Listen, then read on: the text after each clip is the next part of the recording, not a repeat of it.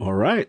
And we are live. The last word. Lord Cognito, Ebontis, Ty Guy, Travis on a fresh special edition Campfire.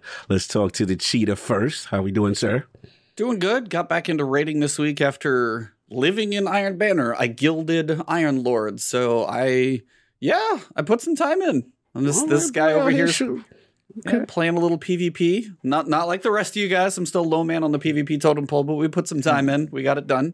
These casuals who only have one Iron Banner, Iron Lord get seal. You know Are we shaming? Shame. They haven't gilded it. Oh, damn. That's what we doing. How okay. quickly the mighty have fallen. Oh, that's how we do. Okay, I see what we doing. Did you? So says Travis? the guy who hasn't even sealed it once. Yeah. I got my joy. It will be gilded. I'll say this. I did a few important things. What you do? One, I reset my Iron Banner rank one time, which means that I just have to reset it one more time. And I'll get the seal. And two, I completed all of the weekly challenges, which is very improbable for me because I almost never play PvP as my Warlock or my Hunter. I'm pretty much a Titan exclusive. I'm glad you said that because I had receipts on you. So I had to log on. Okay, I was like, what's this? My Hunter I saw you rock the and dress, my bro. Warlock in PvP, and it felt so wrong, but I did it. And I will say, I actually kind of crushed it on my Warlock. I'm not going to lie. See, come over, it went pretty good. It went pretty good. I was surprised. Is that what easy? That's easy mode, right? That's what you say? It's easy mode? Yeah, it is easy mode. So. Those Ophidians, man. The Ophidians. Smack. Right. That's exactly what I was thinking, man. That it was pretty. I wasn't as disappointed as I thought I'd be. So it was nice to come back to Titan afterward. But Warlock was decent. What about you, Kyle? Yeah, man, I've been playing a lot. More PvE than anything. You know what I'm saying? But I know that the crew is raiding King's Fall, and we're gonna talk about all that stuff. But yeah, man, I'm just doing that. I'm really frustrated because I'm trying to get new purpose won't drop for me in the dungeon. And what's the post for King's Fall? What, Smite Marine? Smite Marine, yeah. It won't drop, bro. I got a ton of Doom and Chelsea's though. Doom and Chelsea's, I'm lit. I'm ready. But like, yo, that post just won't drop. And it is when shout out to Ducky. Shout out to everybody in Clan Isle, PIC, y'all, Booty and all that. Salute. But yeah, man, other than that, just been rocking and rolling. But enough about me. We got an amazing guest being very patient. So let's bring him in. All right, guys. Oh, hold on. We gotta do this in style. Okay. All right. Another week, boys, and another episode. Number 215, to be exact. The Fallen are not to be trusted in this slow burn season we have cooking so far, but that doesn't mean Reddit and Twitter are anything but fully ablaze at this point. We have been told Season 19 will at least in part have a Crucible focus, so who better to join us to discuss all things nasty tonight than our truly legendary guest. He started his gaming journey with his aunt in some memorable games of Mario Kart. But it wasn't until his 20s, though, did he get really into gaming. Xbox 360 started that with his journey, and you could say the rest is history. He started his content journey with early weapon and armor reviews, but when your boss doesn't understand you have to get that video uploaded right now, oh well. Over 2,000 videos later, we find ourselves in the presence of a man who would be hard-pressed to find anyone in the Destiny community who hasn't watched at least one of his videos or heard him read through the TWAB.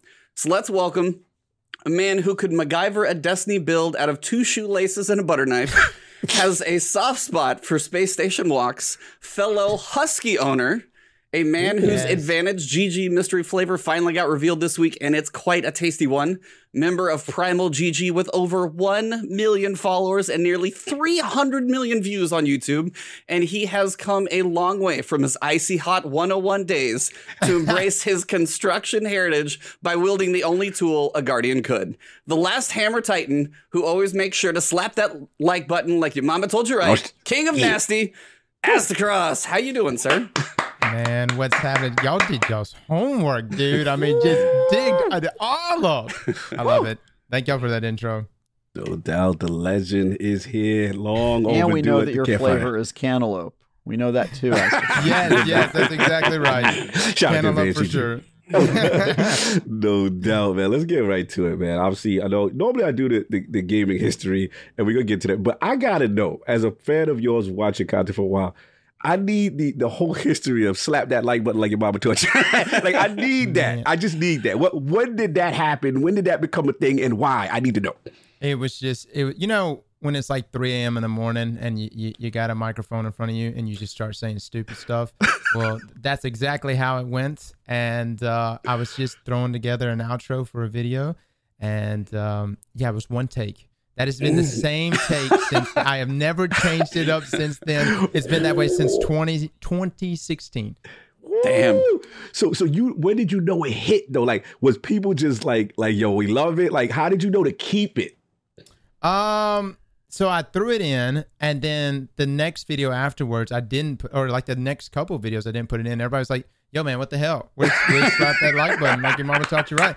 And I was like, wait, y'all actually like this? Like, all right, well, I guess I'll put it back in. And so then it just stuck after that. Ooh, had to ask, man. We're going to get into more stuff. Trav, I know you got questions. E got a ton of questions. I got tons. I don't want to hog up the time, but Trav, I'll let you go. What you got for the cross, man? Aztecross, first of all, nice to see you again. Absolutely. I haven't seen you since our Fire Team chat episode in 2019. Do you remember this? That's been a hot minute. Yeah, it's been a hot minute. We were. I was still in the office in your episode. Yeah. I remember there we were were on offices. a giant TV screen. There were offices existed back then. Oh yeah, right. It was a good time. Nice to see you again. I guess I'm just gonna jump right into. The whole community knows who you are. So. What's your loadout right now, bro? Hit me with it. I'm jumping right in. I love it. What's your loadout? What we doing? Divinity for sure. I just For sure. That's spicy. You better be careful. I love it, man. Look, Cog, he's got to get his use in before the nerf. You know what I mean? He's got to use it while I'm he waiting can. on it. I feel like it's coming now, but yeah, no. This season I've been playing a lot more Titan, of course. I think Arc 3.0 is fantastic for Titans. We put out like a Lord of Thunder build, which took advantage of the storm grenades, and y'all have probably seen some clips, man, where like a single storm grenade can take out a champion. It's quite impressive. So that's been what I've been using. Yeah, very nasty. Mm-hmm.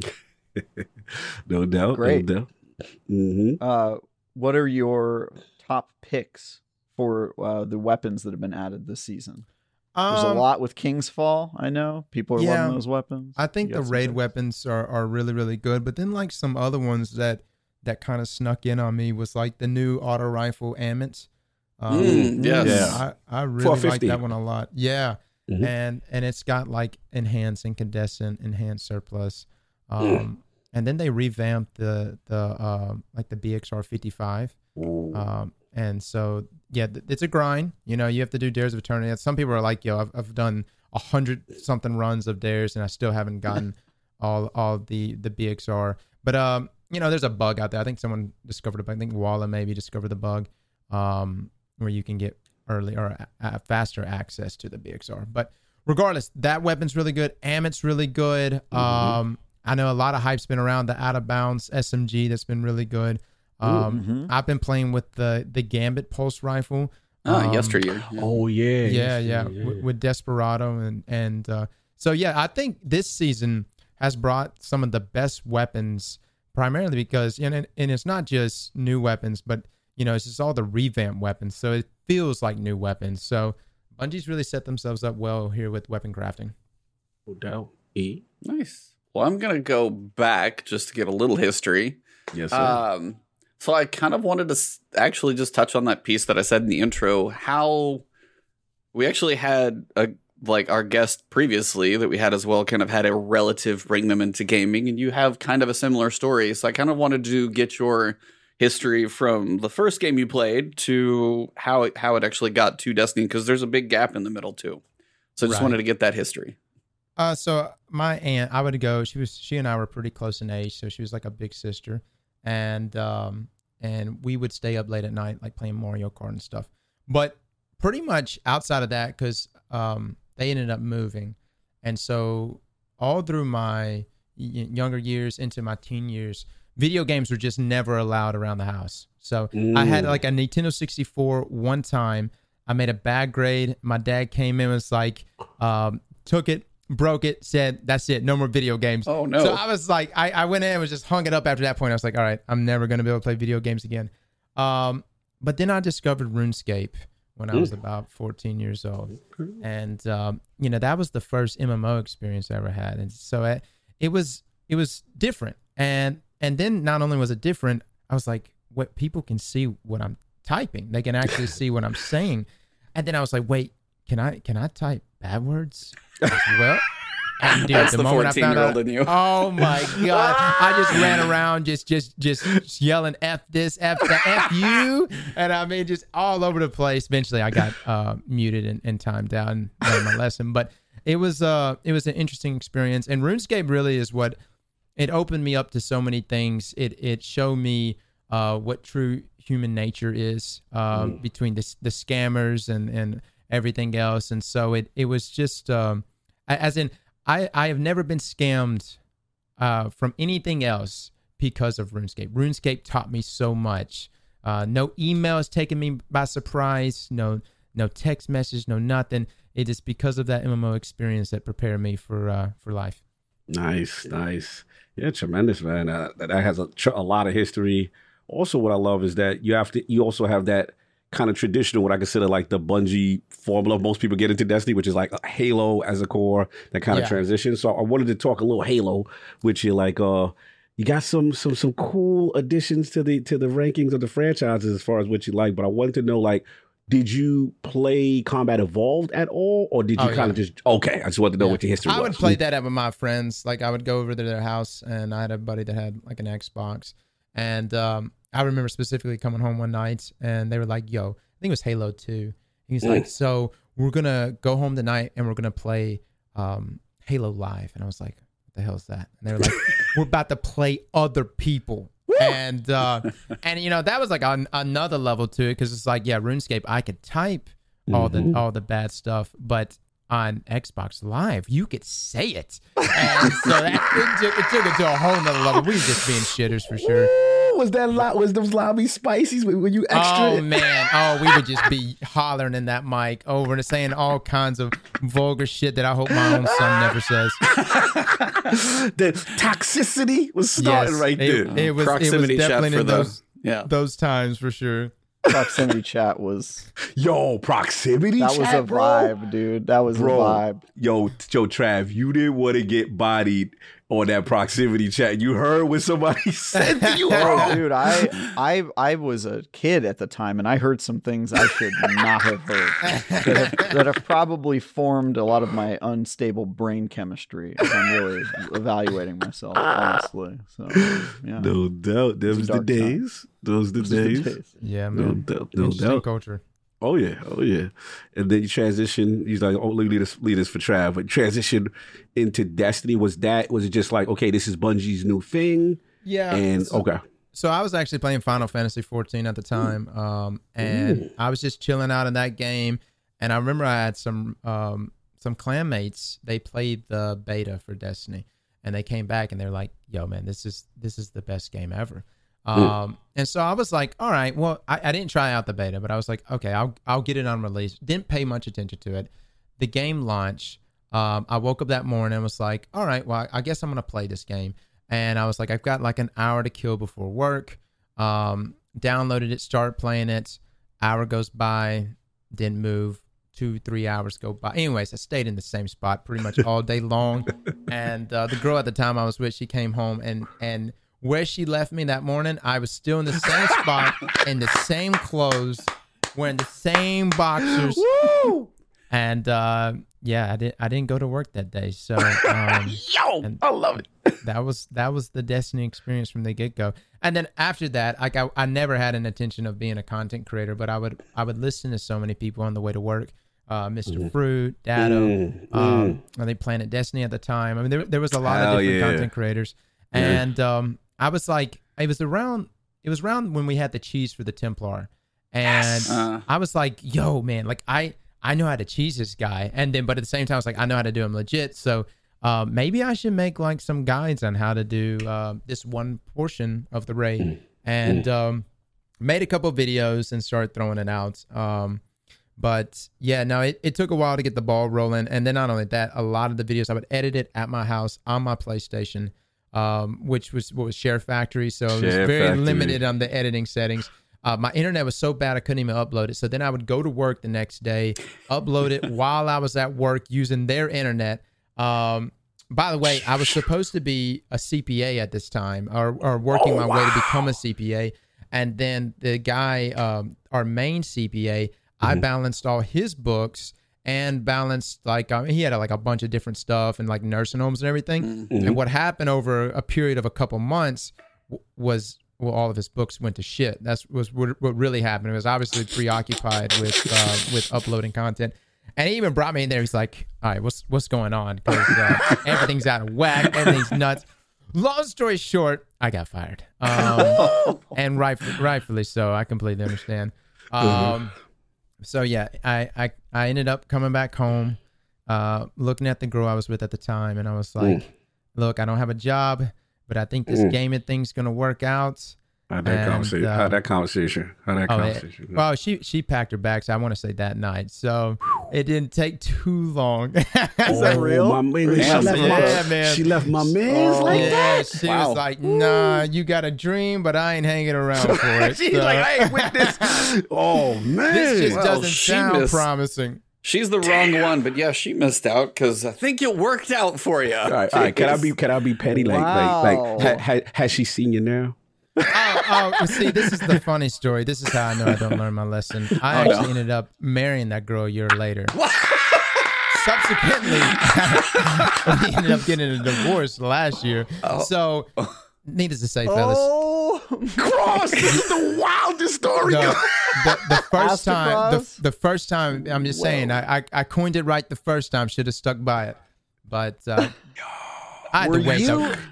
Were you dating my parents? Because they didn't believe in you so quickly that I have to believe they must have been my biological parents. It's impressive, sir. Wow, that is full circle. That's circle. Crazy, dude. Yo, that's wild. Anyway, I don't even know how to follow that. We didn't mean to open that, but welcome everybody to the Last Word Campfire. Aztecross, the most genuine dude you'll find in the Destiny Twitter community. Damn. We don't often have a guest who's this real and raw with us. So he's a real one, y'all. He's a real one. Yeah. He's a real one. Dropping those super chats about his personal life because the gloves are off. Whatever you want to know. That's real. So now you're at that point. It's got to be a pretty low point at that point. So you just hit the ground and say, you know what, I'm just going to go hard on content creation, or just like, you know what I'm going to do to keep the lights on. Like, what was that like?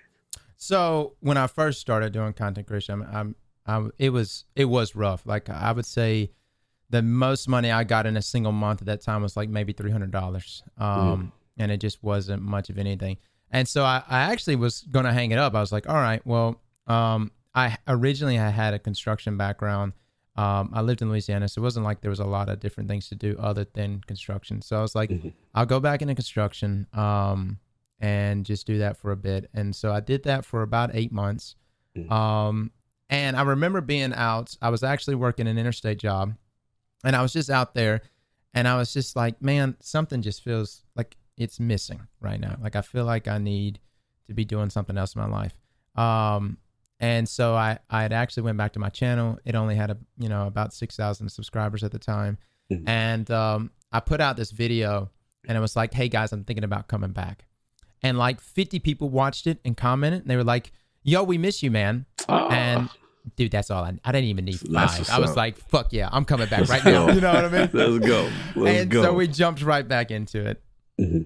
And then before I give it to you, what was that moment when like that? What was the video or content for you when it hit that you like, yo, I might be on to something like this. This could be something special. Like, what was that moment for you? I'm very curious.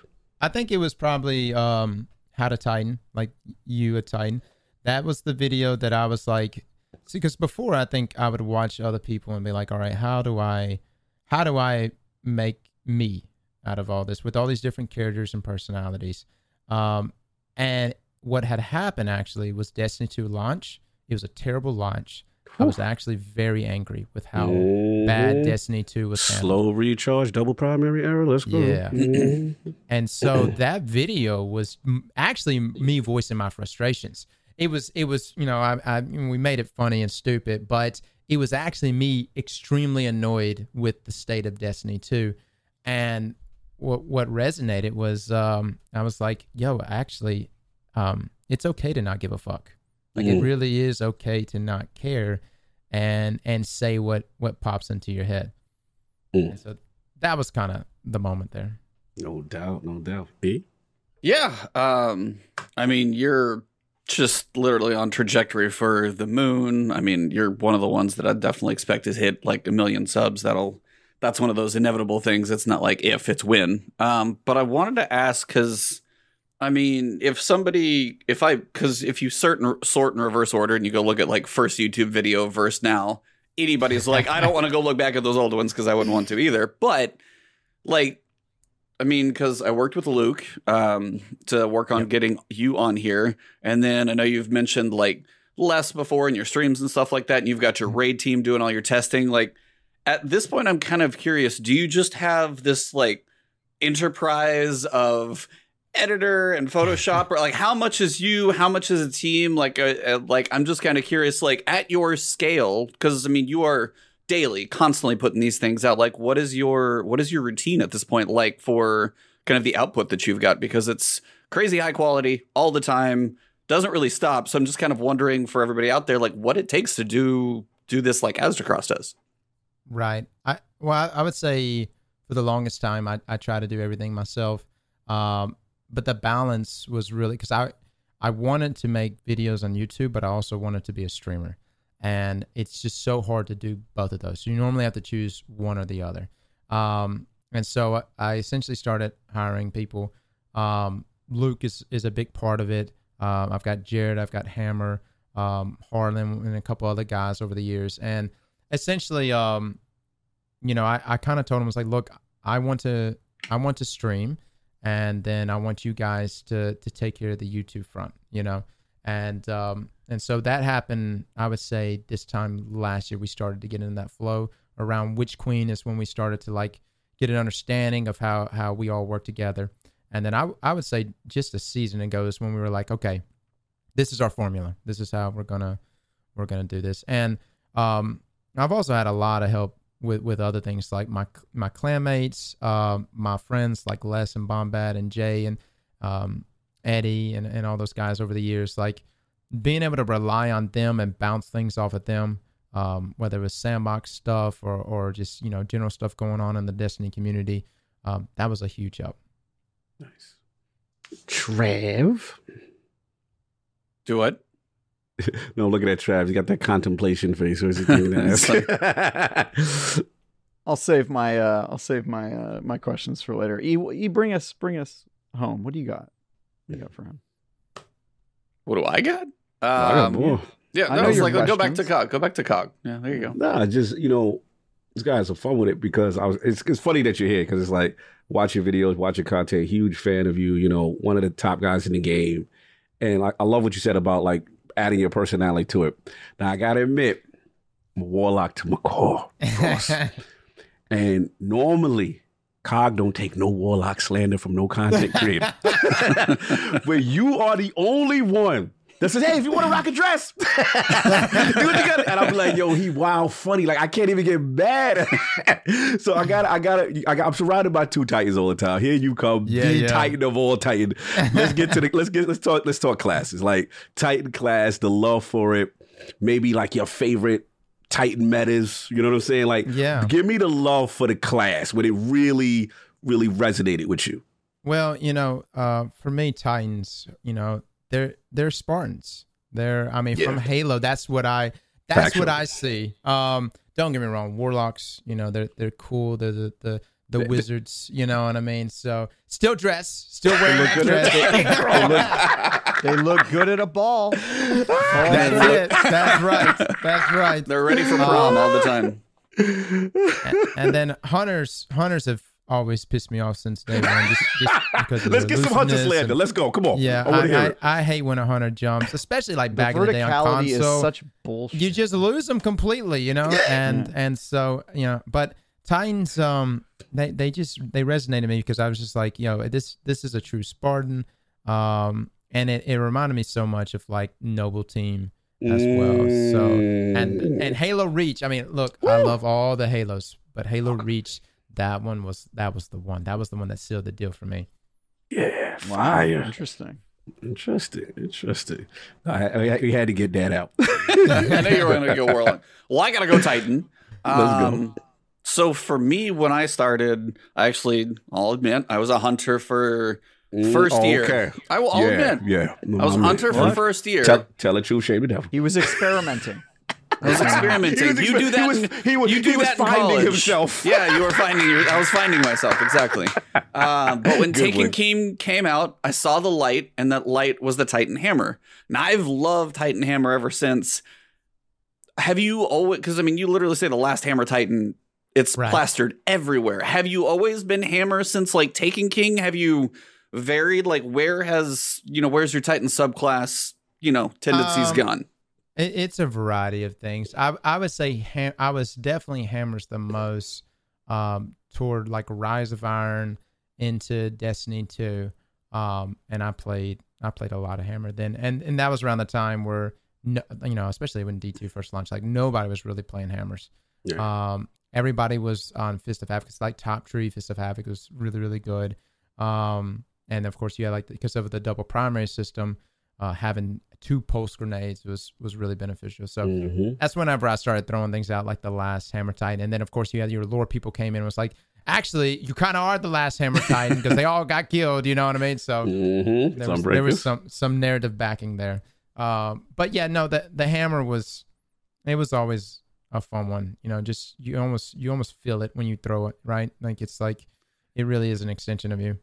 Yeah. I will say as one of all Titans, can the sledgehammer, the big hammer, middle tree is what it used to be, can that thing ever get fixed? Because I still will never use it now, even if we have Solar 3.0. Am I missing something, Cross? When you say fixed, which part about it? I don't like throwing. The hit registration, throwing the little fire tornado just has never felt as good as like throwing the hammers. And now you have throwing hammers and sunspots. I'm like, I don't know how that one can ever compete, but that's just me. The only way if it can, remember, I think it was maybe Season of Opulence. They had buffed the Burning Maw super.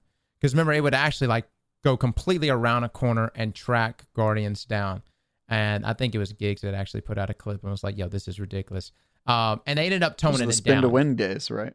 Yep. Yeah. And so if they brought that back, then, I would 100% use it. And it has some level of tracking, but it's nowhere near as potent as it was then. But considering its cooldown, because it does have a faster cooldown than the regular hammer. So, yeah, if it brought that tracking back, I would give it a go. Nice. No doubt.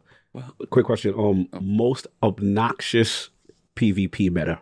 Oh. God, there's so many. Shatter Dive. Shatter Dive was definitely one that left you feeling absolutely helpless. Hollow. You're just like, what? How do I even combat this? Clever Dragon also dominated in a way that Clever Dragon. You had to use Clever to combat Clever. And what was so crazy was like that was nothing related to abilities. That was just the weapon by itself. I think that firebolt grenades in year 1 of Destiny 1 were also really, really good with Viking Funeral. Because somebody could tag you with a single shot of a hand cannon and then follow with a firebolt grenade, and you would just burn out. You'd run around the corner. And back then we didn't have class abilities, so it wasn't like you could run around the corner, pop a barricade or pop a rift to heal yourself back up. You just died. You burnt out. Yeah, you just burnt out. And so, there's been a lot. And then, some I'd say like Uriel's Gift was an annoying meta, but it wasn't like too overwhelming. It was just more annoying than anything. I would say, I hate to throw my fellow Titans under Let's the go. bus. Tell the truth, shame the devil. I know where you're going to go. You're going to say One-Eyed. I know. Let me see. I know which one. I think One-Eyed Mask back in its prime. Thank you. It was way too hot, and I try to lie, man. I mean, I made multiple videos being like, "Nah, it's fine, it's fine." And we were bullshitting like crazy. I was like, "No, I hope they don't nerf this," but it was way too overtuned. Thank you. I respect that from a time. Yo, y'all had me shook, man. That little light, that thing go over you, that indicator, and y'all come with that over shit. I'm like, oh man, that tracking everywhere. You know, that was even crazier. No doubt. I'm sorry. I had to ask him. I just had to ask. No, that's totally fair. But I also wanted to ask, like, we are year 8 in this game. Recently, you were on Mylan's Trivia Game Show, which was a great watch. If you guys haven't watched that yet, please go watch that. That is amazing. Did the lore interest? Because I mean, more and more recently, even Mylan was like, "Yo, Cross, can you step out of my lore game? Because that was even funny." He's like, I got my one thing that I do. Don't take it from me." Have you been into the lore for the entire time? Has it kind of grown? Has it been a recent thing? How much have you been into the lore? Because I know now you're even talking about the weekly story and kind of keeping up with it. So where are you at when did that start? And then also I want to ask you, where do you think this season now is kind of headed as well? Well, I think for me, lore-wise, it started this time last year. And it actually just started with, like, me going live on Tuesday. And we would watch, like, either Bice videos or Mylan's videos before reset just to kind of get a refresh on what was happening with the lore. So a lot of that was just, like, me watching it with everybody. And then that's when it started to hit me. I was like, holy hell, there's so much to the narrative here. And from the seasonal stuff to the big annual expansions, even way back to D1. And so, I started getting into it then. I'm definitely by no means an expert. I try to keep up with just general lore. We definitely saw that in the game there that night. I got my ass beat in the lore there. But it's still so much fun to just sit down and, read the things on, like, weapons and stuff like that and just see how it all connects. And as far as this season go, man, I love the interaction between Spider and Mithrax. Love it. Yeah. So what he called him by his name? He's like, Joseph, don't let me. I was like, damn, Mithrax is like that. Dude. Like, yeah. It's wild because Spider, he's normally top dog everywhere he's at, right? Mm-hmm. And so to see him just kind of shrink away in fear at Mithrax, it's like, holy hell, like, what was this guy like back in his prime then, or back in his in his rough days? And then Ida's trying to pry around, and so I'm really curious to know, like, all right, how bad is bad? Like, what kind of bad shit did we do back in the day? What egregious stuff that he just absolutely doesn't want his daughter to know about? Yeah. And then of course we've been collecting the relics, and so there's a lot tied to that, but we looked through some of the lore on that one, and we're speculating that it could be something related to Nezarec. Oh. And I know Mylan has actually put out videos on Nezarec, who was either one of the disciples or maybe still a disciple of the Witness. Okay. And it's supposed to be extremely powerful. Not really sure, like, what happened to ruin that discipleship. Interesting. Yeah, man, that's a deep one. Yes, I did hear some about there's some extreme significance with these relics, I guess, that we're bringing back. Mm-hmm. Interesting. No doubt. What about you, other gentlemen? I was like, Travis, have you been keeping up with the story this week? I mean, Cog and I were talking about before either of you got here, so I kind of wanted to see what your take was. Yeah, my take is that I like the story, but the bites are so incredibly small that I'm finding a really hard time to do it. Like, they essentially are just giving me a tweet every week of story, which is kind of upsetting, It's just, before it even begins, it's sort of over. So, I just wish there were a little more meat on the bone, but, the stories they tell are good. It's just, you have to play a repetitive game type, and then you barely get, half of a dialogue snippet out of it. So it's just a little slow. Yeah, right. little smaller than usual. That's seasonal model. Yeah. Mm-hmm. Well, I mean, it was Cog and I were talking before the show. We had Season of the Risen was 4 weeks, but that was 4 meaty. It was quick, but they were pretty meaty weeks in which Queen was kind of keeping the rest of the flow going. And then we got obviously last season, Season of the Haunted, and just everything, emotional baggage and background and resolution every other week is this roller coaster. Now we get to this one where it's like, here's this, as you're getting thrown a crouton on your salad kind of every week, and you're trying to build it up. And it just, you guys have all said it. It's like, it's just little slow bits right now. And I'm just waiting till they dump everything on the tray in like week 7 and it just kind of happens. But I just don't know. I don't know if the payoff is going to be worth it being quite this fast. It feels like, I guess for maybe me, it's pacing, but I got to see where it lands. Yeah, I think that's valid. I think, like I said, they're going extremely light per week. You know what I'm saying? As far how many as weeks like, are we thinking? Is it going to be like it's 6 8. like last season? It's 8. Oh, it's 8. Mm-hmm. Yep. Mm-hmm. They're adding 2 At weeks least per season, huh? At least the triumphs are 8. So we'll see. Yeah. What's going on with this game, man? Yeah. So last week, here, I'll cover the fun stuff first before we get to all the drama fun. Last week was Eruption. As I said, I've played a lot of that. I gilded Iron Lord, so I played enough to reset, and I had a blast. I haven't had that much fun in a while. We got a little bit on map waiting, which definitely would probably play into that a little bit now if you look back, but I had fun in Eruption because it just, even though it's not momentum control with a different feel of the guns, I think just the you must go all the time kind of nature felt different to me. And I just wanted to get your guys' takes on, is Eruption something you'd like to see back frequently, not so frequently? Did you like it? Did you hate it? I heard mixed reviews on like firing range. So I'm just kind of curious where everybody landed. Okay, Cross, what do you feel about Eruption, man?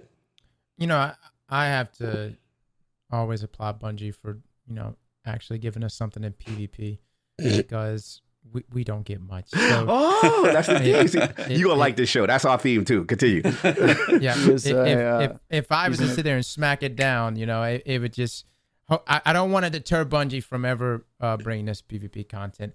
But I did enjoy it because it was like a combination of like Clash and then like morphed into like Mayhem.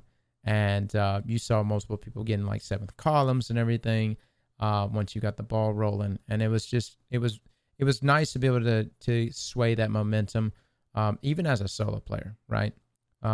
So I enjoy it. There was a lot of people I know coming by the stream. It's like, I wish they would just add like a no ability Iron Banner, like no super, no abilities, just weapons.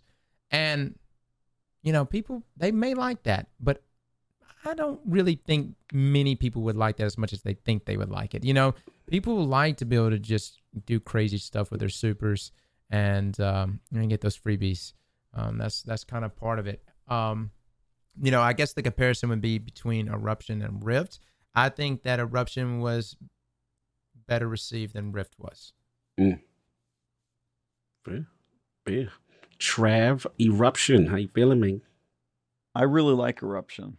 I thought I wasn't a huge fan of Rift, even though I loved Rift back in D1. It just sort of didn't feel the same. Maybe some issues with the way scoring worked and how long matches went on and the fact that you could shoot while you were a carrier, all of which was sort of different. But something about that mode just didn't really stick with me. But this felt new. It was interesting. It encouraged you to play for survival, which I thought was cool, but also be aggressive, especially once you activated your Eruption and were surging. I had a lot of fun with it. Yeah, even when I was solo queuing, I had fun, and I played probably 50-50 solo queue and with friends. I really enjoyed myself, reset my rank once, and I'm looking forward to do it again. I think this just kind of goes to show how little effort you could put into PvP for such a large return on your investment, your development time. And it just kind of, for all the haters out there that say, forget about PvP, it doesn't really matter. It's like, that you can't create enough PvE content to keep the community fed. Like PvP is where it's at because you can go a really long time with a small amount of content.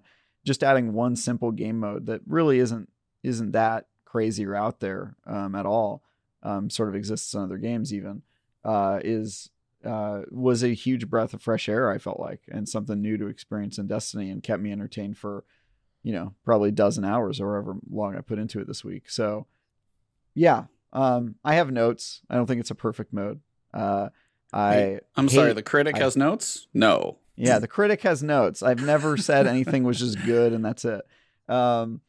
I absolutely hate the dialogue that clearly does not fit the game mode. Like it's so cringe, the fact that they just reuse that dialogue. Everything belongs to you. Every what? Be more specific, Saladin, because I don't think I think you phoned this one in. I'm talking to a voice message system. This doesn't feel genuine, bro.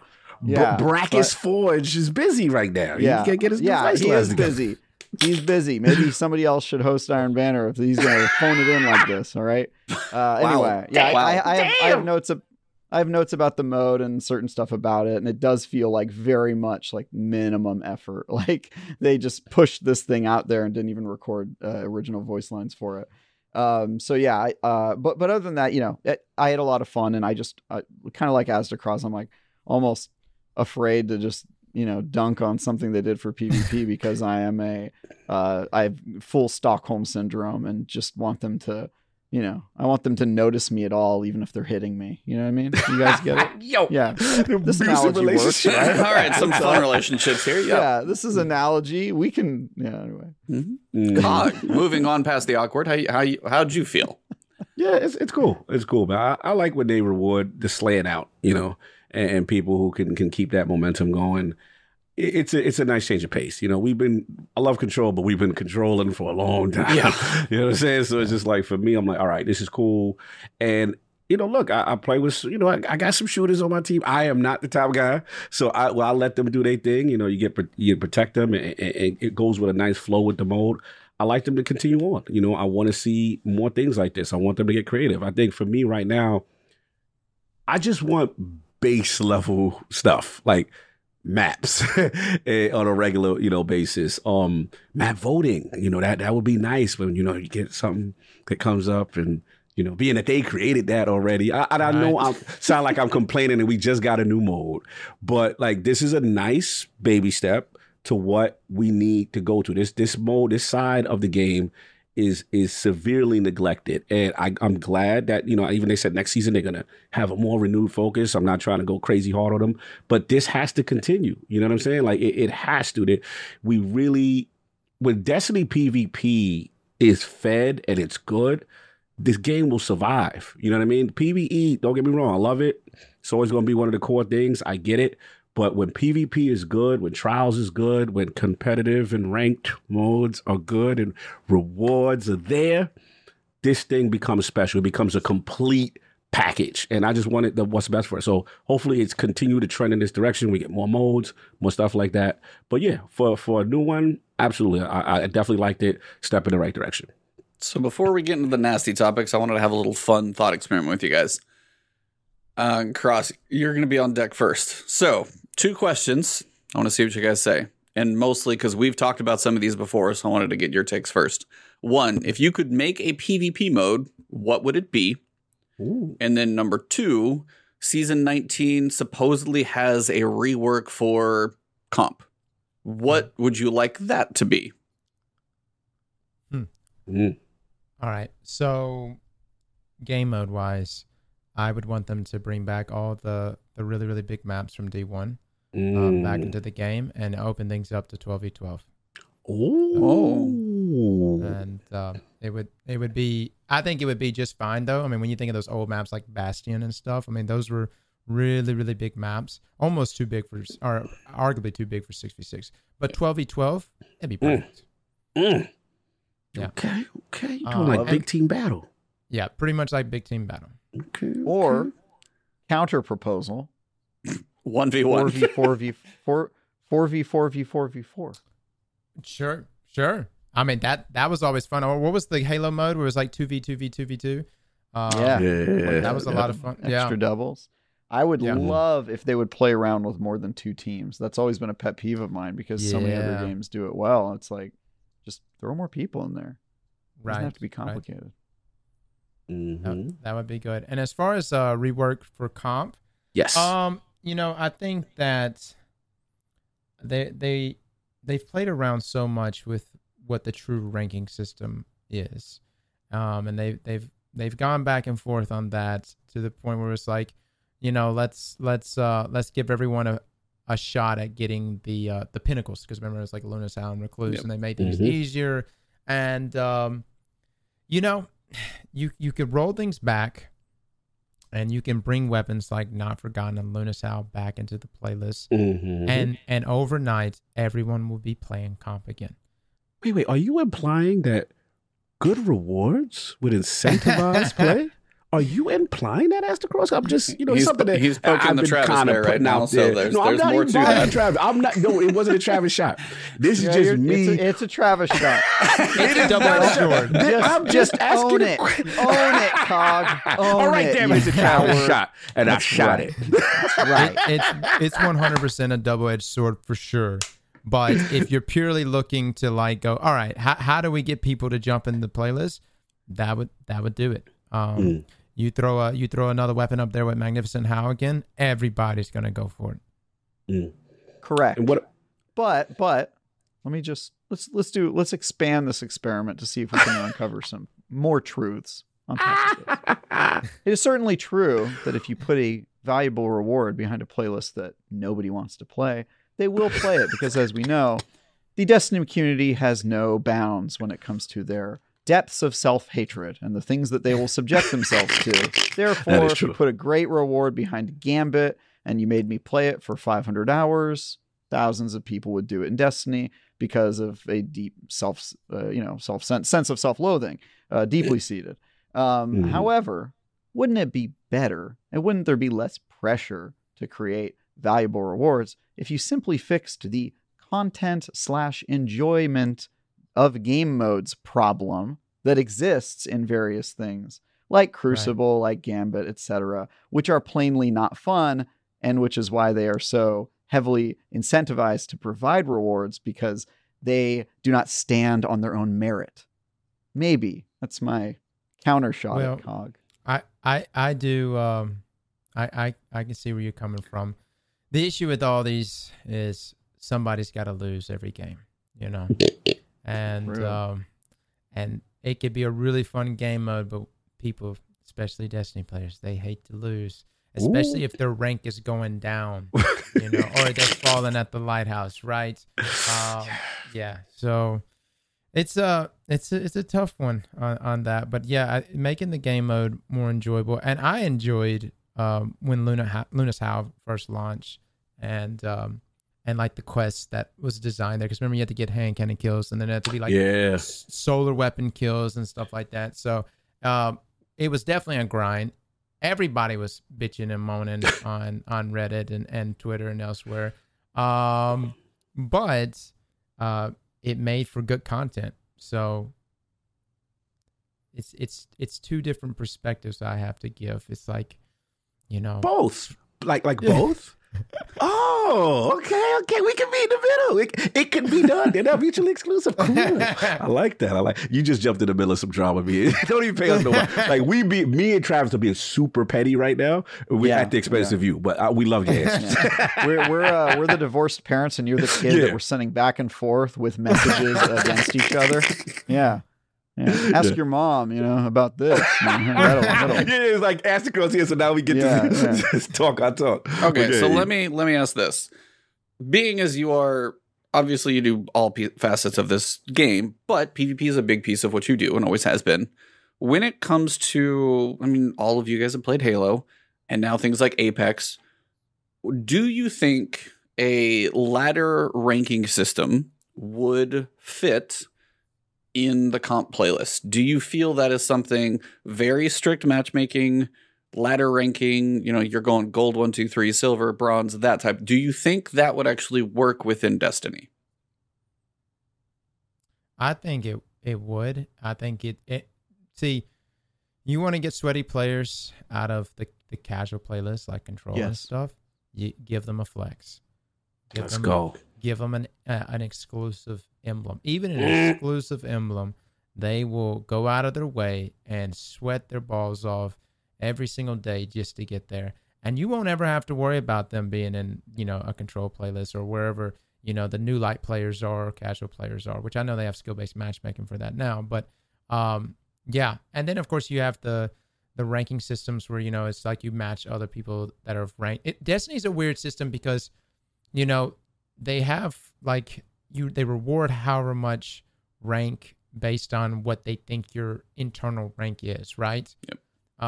And then of course you don't really. I think is that now you have a threshold where you don't go below a floor once you reach a certain rank. So once you get there, you don't actually lose rank. I don't know. It's been a minute since I played comp. I will say though, if they had a true ladder system, it would be a humbling experience for many Destiny players. Then they may not like it. They may not like looking and being like, "Oh, I'm just bronze." I'm just silver, bronze 3 and working my way up. Here we go. So and that's a humbling experience, but a lot of people tend to take that and they get really angry and go elsewhere with it. And Bungie, they tune into that feedback. They want everyone to be happy, but you can't make everybody happy. That's what I was actually going to say. Is Bungie is typically, and we've seen this a lot with you, as you said, everything now goes. You got things at 2100, and it was easier to do the quests, and even Mountaintop was a grind, but I was able to solo it because I only had to get to 2100. It took a little work, but I got there. And now you can't hit below a floor. Do you think? We'll get into the whole casual in SBMM here in a minute, which is all sorts of fun. But do you feel Bungie is almost, and this is for all three of you guys, do you feel Bungie is almost, as Cross is saying, is almost afraid of, making the player face sometimes just some tough love to actually say, hey, you're silver 1. This is where you landed, and you go up a little by little, and then you win, you lose, and you win, you lose, and you hang right there. Are they not wanting to actually present somebody with that fact that this is kind of how, that you guys get what I'm saying? Do you guys think Bungie is almost afraid to be honest sometimes with the players?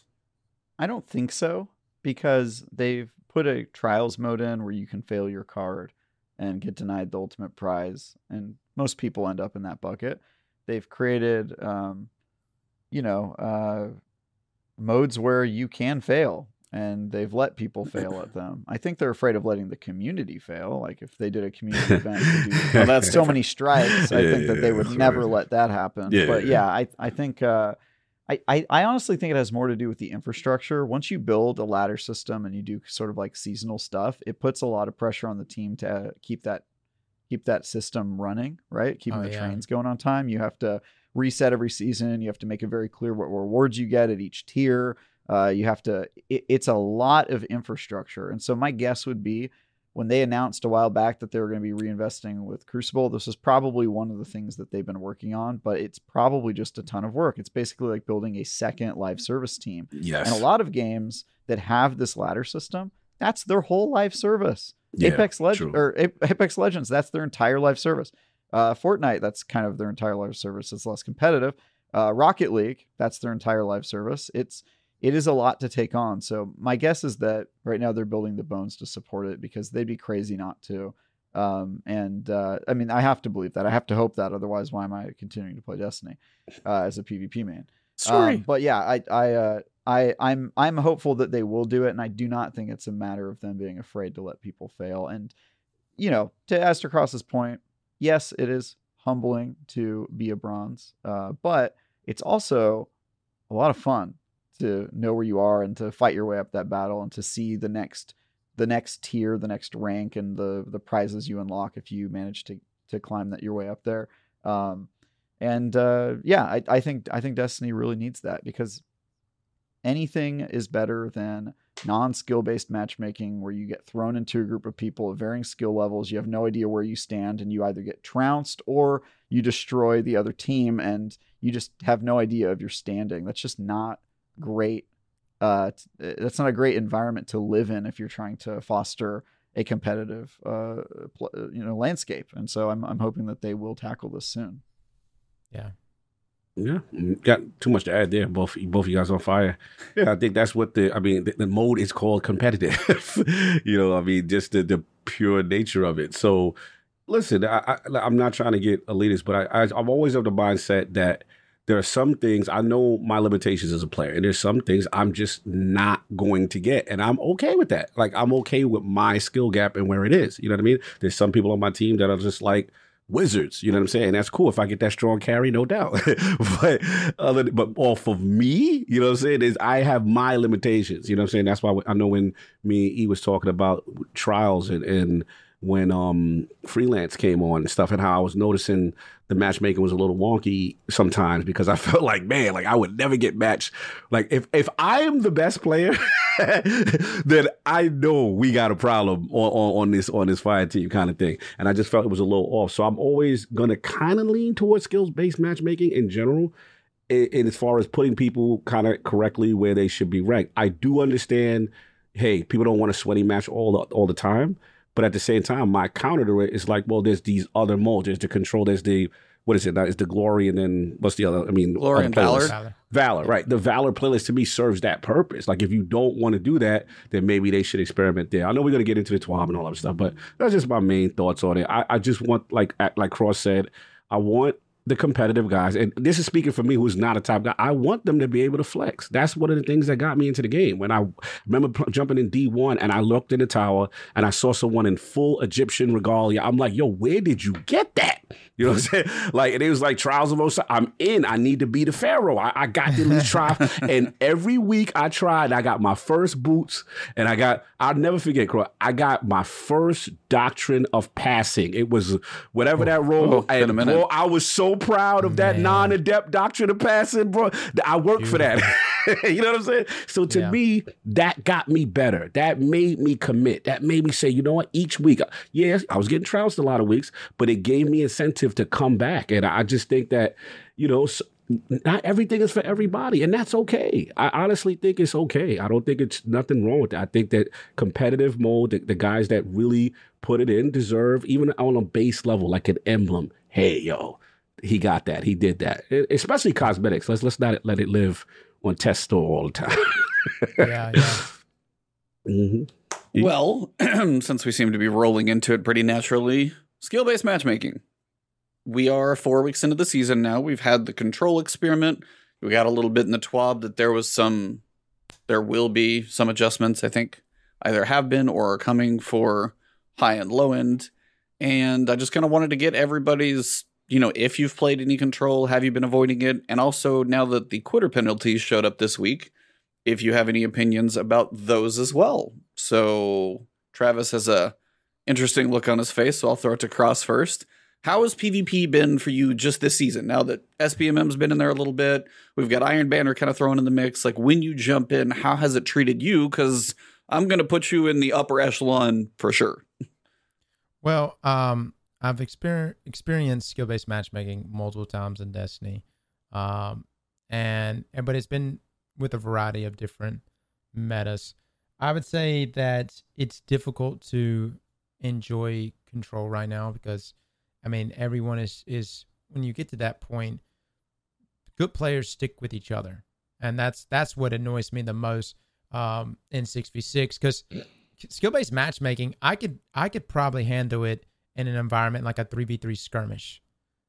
That's a little more, you know, I'm going to be playing more team-oriented, but 6v6, we've been conditioned for so long to just be very chaotic about it, run around, get some kills, and then all of a sudden we're thrown in there with a bunch of sweaties, and everybody's like, okay, no, we're about to sweat our balls off here. Everyone is team shotting. People are dodging behind corners the moment they take the smallest amounts of damage. They're playing stupid patient, you know, willing to take the whole game to time. And it's like, for what? What are we doing this for? I'm just trying to get kills with this 450 round per minute auto rifle so I could say it's somewhat good and make a video out of it. But, you know, I would say that I know they did it because of Epic Games. They did it because they had all these new players coming in. And those new players trying out Crucible for the first time, if they were to just get shit on, you know, they probably wouldn't want to continue playing the game. And since Fortnite is such a, you know, like a PvP focused game, like, you know, it would definitely deter them. So I understand why it's in the game. I've even seen people tweet, you know, veteran players saying, like, I very much enjoy Crucible for the first time ever because of skill-based matchmaking. And so when I see that, I'm like, all right, well, at least they're having a good time. Damn, Cross. You being honest, though. I respect it. You being honest. You ain't about that. No doubt, Trav. Yeah, I felt pretty good about skill-based matchmaking. It is true that on average the average match is sweatier because you're playing people at your skill level. No matter what tier you're in, you're going to feel under more pressure to compete. But you also run into fewer matches where you're hysterically overpowered and stomping the team, or just getting stomped yourself, which neither of those experiences feels good. And I would much rather feel like I have to compete than to be put through either of those hells. So I'm feeling pretty good about that. It's also, frankly, these days I don't have enough time to play Destiny, unfortunately. And so my skills have atrophied in Crucible quite a bit. And so it's nice to kind of go against, people that also maybe are a little rustier. And then throughout Iron Banner, see myself kind of move up into a higher echelon as I rehone and reprove myself to Destiny's algorithm. So I felt pretty good about that. Quitting penalties. That's what I was to talk about. Yeah. Go for it. Quitting is stupid. Why do you quit? Why would you do that? Why you quitting, bro? I see some people that are like, "Oh, I can't believe I got this on a casual playlist." I'm like, dude, it's dickish in strikes to quit. Like, why quit at all? Like, what are you doing? So why are you quitting, bro? You should have to pay 10 legendary shards if you leave, and those 10 legendary shards should be distributed. It should be distributed among the teammates you left behind.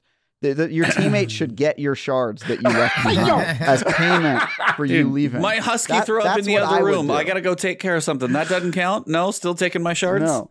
Okay. No. What did the DoorDash came? You had to you had to go get the food. Come on. Sometimes things happen. You can plan, my friend. You can plan a DoorDash. You can know that you're going to be eating. And also, it's not that big of a deal. Like, who does it?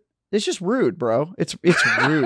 Like, it's like you signed up to do this thing. You clicked the button. You knew what you were doing.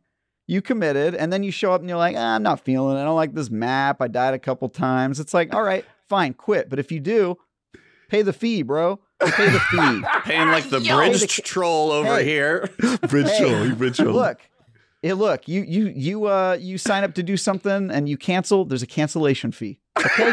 There's a cancellation fee because it's rude. They reserved the table for you and you didn't show up. So all I'm saying is, if you abandon my team, I should get some legendary shards from you as a token, a gesture of goodwill. You dick. That's what I say. So I have no problem with the penalties. I say, bring it on. Make them harsher. What about the warning, though? They can't get the warning like, yo, bro, if it happened again. That's fine. All right, so we can be there. We can be there. Give me a warning. Because sometimes I gotta go to the bathroom. What happened? You can get your once or twice, a week or a month or whatever, mulligans. Things happen. But this isn't for them. This is for the habitual quitters. These are for the whiny little bitches who just, they don't like something about the map. It ain't go their way, so they out. This is the Teddies of the world who just they're farming their KD. By the way. Yeah. Oh my God. Yeah. So anyway. Well, there's two sides of a coin for you. I got my bars off. I was just instigating. I just wanted to know where he was going. I should have expected. But part of like the quitter penalty, I think, brings up a bigger issue, which is one of the things they actually talked about in the TWAB, which was map waiting. And I think you guys half of you have mentioned it today. Map voting is something I know a lot of people would love to have in the game because they're favorites. But you're like, hey, if I vote, and whether it's, like Mario Kart style on Switch, where it's just like pick a random person's vote or something, every so often you would basically get a chance to, have a map that you want to play, or at least typically vote away from the one that you don't want to play. And we actually got to see that the two new maps, we had Disjunction a lot, and we also had Cathedral of Dusk, I think if I have the names right. Yep. Both of those were weighted very high. Like, the words they chose for weighting was weird, but they're like full weighting and then increased weighting. I'm like, I thought full was like 100%. So then we're above full. I thought the wording was weird, but that aside, they're bringing those down literally in the hotfix today. So I haven't tested it yet. Most of them are evenly weighted. 5 are a little less and like 4 toast for whatever reason. I don't know why. Do you guys think map voting would help I mean, granted, yeah, as you said, your food comes, your dog's in the other room, kid fell down. Sometimes you just, I gotta bail. I don't care. So it's like, yeah, some warning they could put on there, be like, hey, you abandoned a match. We built this match around the skill based for you. Please stay if possible. Like, if you do it 4 or 5 times in a row, like Teddy, as you said, sure. Hit him on the wrist, hit him. I will say, if you dock somebody in Ascendant Shard, they are going to stay in that match and hold that that bathroom break right there. Be like, whoa, I just got docked in Ascendant Shard. Don't you take my golf ball. Golf ball stays right there. No, that's a little extreme. But I think map voting is something I don't think I've seen asked for as much as I have on Twitter recently. And I think it's because they have new maps and they're like, hey, we want to see them. I want to see it like once or twice and then have it even in the rotation. I don't need to see it 100 times and be like, all right, I know Disjunction. I got it. It's long. I already played it a lot in Rift. I'm good. And they said they do that for seasons. And no, it makes a lot of sense now that we're seeing some of these maps a lot more frequently. So I was just kind of curious if you guys, how would you picture map voting on screen? Would you do it kind of in the corner? Would it be a big pop up and just kind of 1, 2, 3? Technically, I have no idea how hard that is to do. Not a developer. But as you said, they used to do it. Somebody probably knows how to do it. I just don't know how hard that's going to be. Again, they could blow us away in Lightfall and Season 19 and Crucible, who knows? But right now it's all the speculation of we're getting these little pebble drops in the pond of Crucible stuff.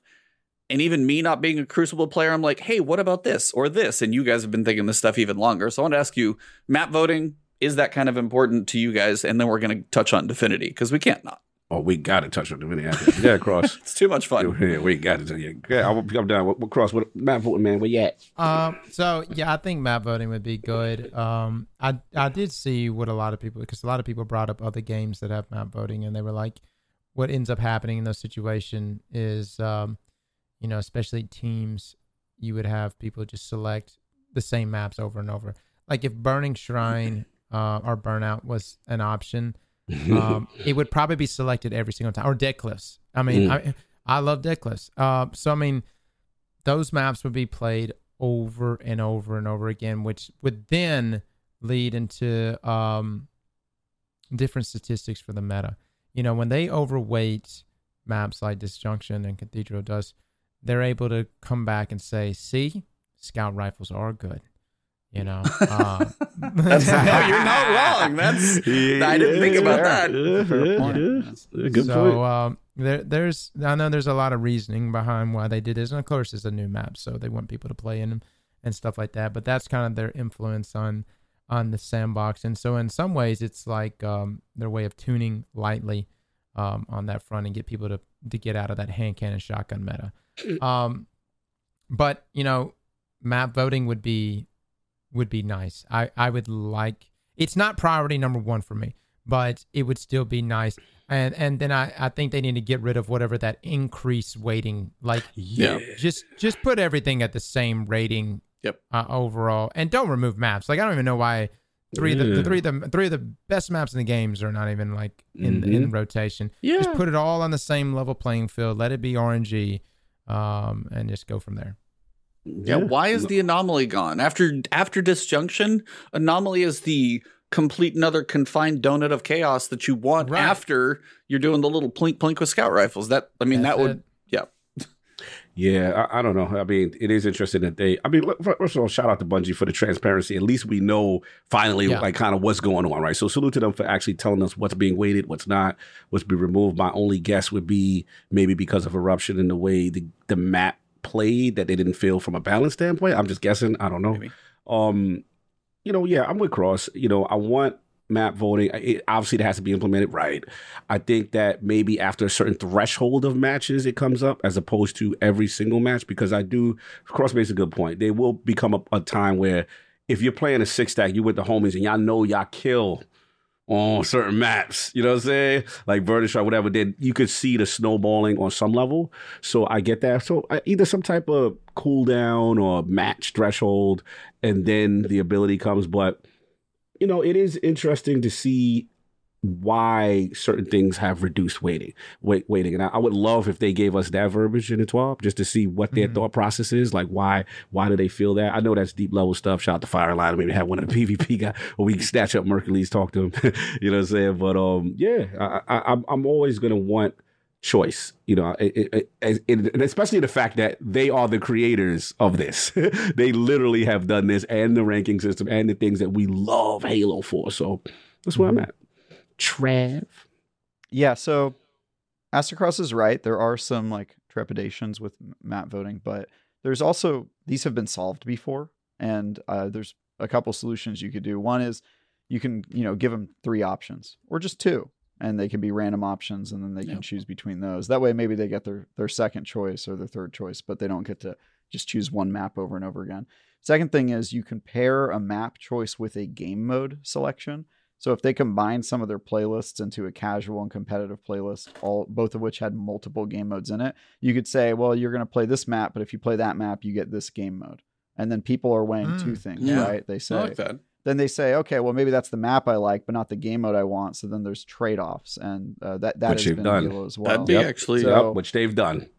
Yeah, they need to consolidate the casual, but we've said that before. Yeah, so if they would need to consolidate their playlists to achieve that, which I've been advocating for forever. But yeah, you can do stuff like that to get around it. So I think it's absolutely achievable. I think it's something that they should implement. But I will say, in order for that to happen, you need maps. You need maps to have map voting. And they don't really have maps. To Aztecross points, they've actually been reducing the number of maps, and some of the better maps are gone. And I don't know that map voting would really impact me a lot right now, because I feel like I don't have a lot of stake in it. The map pops up and I'm like, cool, it's one of these maps. It's not like in other games where I get excited about seeing a certain map or whatever, because I feel like the number of maps has dwindled and there's fewer that I'm enthusiastic about than ever before. And that's sort of a problem. So absolutely solvable problem. Other games have done it. I think they should do it. But again, it kind of speaks to the larger, you need to reinvest in Crucible first and PvP first, which I think they're on the path to doing. I just don't think that we're ready yet. I think we need more maps. I think we need a competitive, a ranked playlist. I think we need that sort of stuff. And then maybe we get map voting down the road. Yeah. And even their mentality where with the vault, right, that stuff would go in the vault, that it would be reimagined in D2 and come back, kind of thing. So I would love that.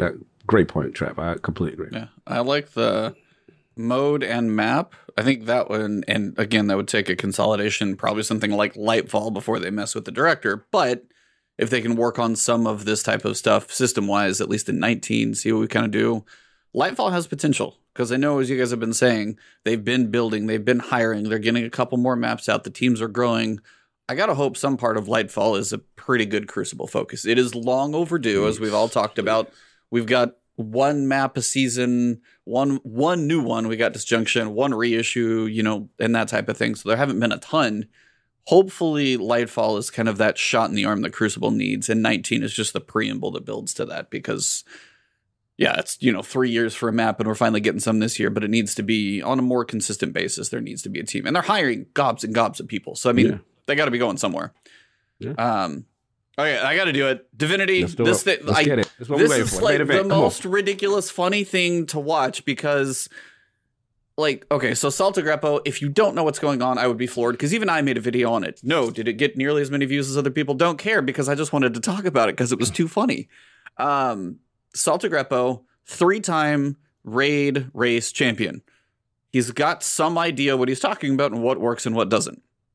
And the idea was, he mentioned, hey, Divinity is damn near a required weapon in raids. Maybe it could be less effective in some way. That was literally kind of the gist of what he said. I'm not reading the quote exactly, but it was like, you don't need to take it out in the pasture and shoot it. You just need to not make it like the be-all, end-all of weapons. And people lost their mind.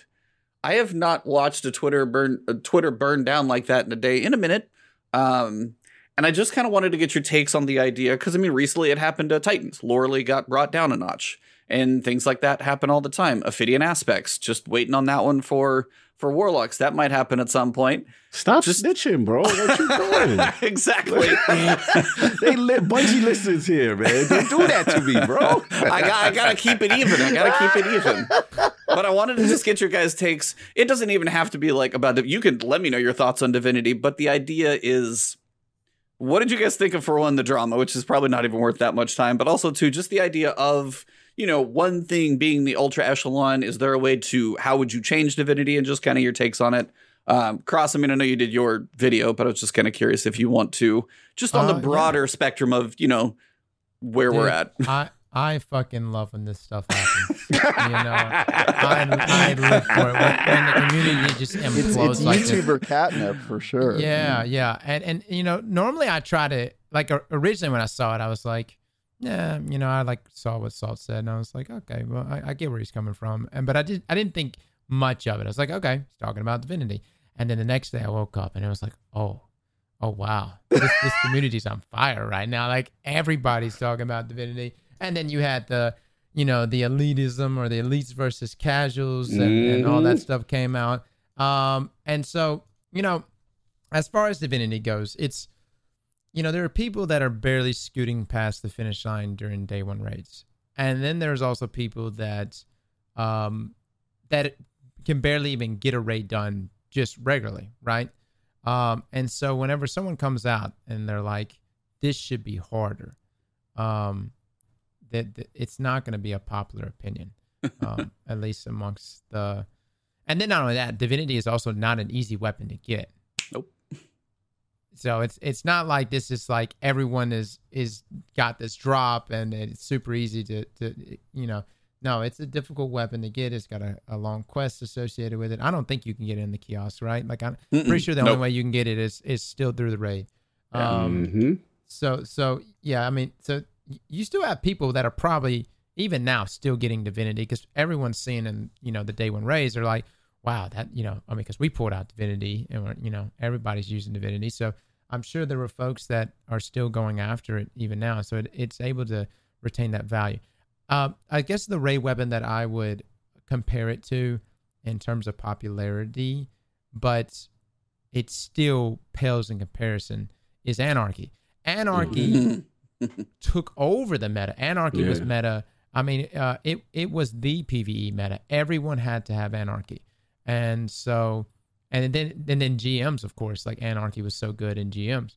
I don't think Divinity is on that level. I use it for, for those bosses that are moving a bunch, like War Priests and stuff like that. Yep. And yeah, you can use it for some other things. But, a huge reason why people used it for Oryx still is because other debuffs didn't work on them. So it was like, that's the main reason why people still use Divinity on Oryx. But I don't think it's at that level that Anarchy was at to warrant someone coming in there and nerfing it. So that's my thoughts. I'm trying to think what else I can add to the Divinity discussion, other than I very much enjoyed watching everyone's takes, and I enjoy seeing everyone getting equally shit on those things. You're the GIF that's just Steve Colbert eating popcorn with the 3D glasses on. Just sit back and watch. It's wonderful. It's wonderful. Yeah. Shout out to Cos, bro. Like, you had so much fun with this in your video. Bro, you had a good old time with this. you was like, I don't raid a lot, but damn, don't take my Divinity picture. Dying. It's my one job. I loved it. Shout out to you in the video. Oh, look, I jumped in. This was absolutely hilarious. I went cross here. I didn't see it going into this. Now, let me be clear. Saul, when you look at what he wrote to the letter of the law, I thought he wasn't toxic. I thought he had great points as to explaining himself, as where he was coming from. I really didn't have, if you read it objectively, I understood what he was saying. The internet is not objective. That's the problem. Exactly. And listen, here's the thing, and I get it, and the thing where it's going to happen is, unfortunately, is that obviously world first, 3-time winner, it's Elysium and the crew, shout out to them, so it's already going to be met by like the casual front, like, yo, you up here, we're down here. What are you talking about, bro? I get that. Here's my thing, though. My thing is overall, I'm with Cross. Like, I still don't think the weapon needs to be touched. And my reason being is just off the first what he said, look at the acquisition rate of this gun. I'm dying to know what the acquisition in the entire community that has Divinity, because not only is it a specific raid drop, we already know the community percentage of doing raids is low as it is, and that bothers me to my core. I feel raids are some of the best things in Destiny that most Destiny players don't even experience. So that's the first thing. Second, for me, it bothers me only in the sense that I like Divinity, what it stands for, because that's when, to me, Destiny was really embracing support roles and support classes, right? Yep. Remember, when Well came out, these are things that weren't in Destiny. Bubble existed, but they were really going into this like, hey, you can do support, like Lumina, right? Hey, it's a support thing. Boots of the Assembler, this is a support thing. I like when Destiny tries to do that. And then, like I said, I just don't think it's that game changing. You know what I'm saying? Now, where I understand Salt's point, in fairness, is maybe with that upper echelon, right? Where, contest mode, day one, he made in his mind, his team, they like, yo, if this was a way we could truly see the skill gap between the top teams. And I feel that. On some level. But overall, I don't really have a problem with it. I shout out to Bungie, though, for defending him and saying, like, yo, don't come at the guy. You can disagree, but don't be disrespectful. Because some people were just disrespectful to the dude. Awful. Yeah. And he didn't need that. You know what I'm saying? Overall, I keep it short. Like I said, I don't think anything needs to happen with Divinity. That's me personally. I think it's a great support weapon. And I am curious, though, what happens if anything happens. And that's it. But it was the absolute most funniest thing I've seen on Twitter. This thing was, I was like, why that Divinity is trending on Twitter? What is going on? Yeah, that is not what you expect. Like, that's what I love. Anybody who say Destiny is a dead game when Divinity is trending, bro. Trav, I'm dying to hear because I haven't get a chance to talk to you or know what your side is on this. Yeah, I have a pretty mild take on this one, which was that I had originally gone onto Twitter and I saw the post and I read it and I was like, all right, it's a well-reasoned argument, but there's stuff I agree with and disagree with, but it was kind of mild. And then I leave Twitter and I come back and a war has broken out and I'm like, what? The war was over that? Like, that's the lamest, like, non-issue, because I guess I just have no horse in the race. Like, I get it. Sometimes it is overrepresented, the fact that it's common in every single encounter. If you're trying to do DPS, that totally makes sense. But also, it's Destiny's kind of best when you're working together, and people forget Divinity was filling a need that the community itself was asking for, because before that, remember the days of like Titan skating to get that shoulder charge off to do a debuff on every boss, and that whole thing. And that was sort of part of the culture, and Bungie was like, we could put a gun in the game to do that so that it's less irritating and it's more like a mechanic that actually exists in the game, right? And then they put in Divinity, and I feel like the community was very receptive to it. So I kind of see it as a useful weapon, and I think that it's okay to have weapons that people use. Maybe the counter argument to buffing it is maybe put more support weapons and items in your game rather than debuffing the one that you have. But again, like, it's such a mild take, and I think that his argument makes sense. And you can disagree with it. And I probably find myself on the side that disagrees with overall the idea of removing it. But, like, who cares? I just could not bring myself to care about this one. I was like, why are people freaking out over such a non issue? So I think I know why. I don't know.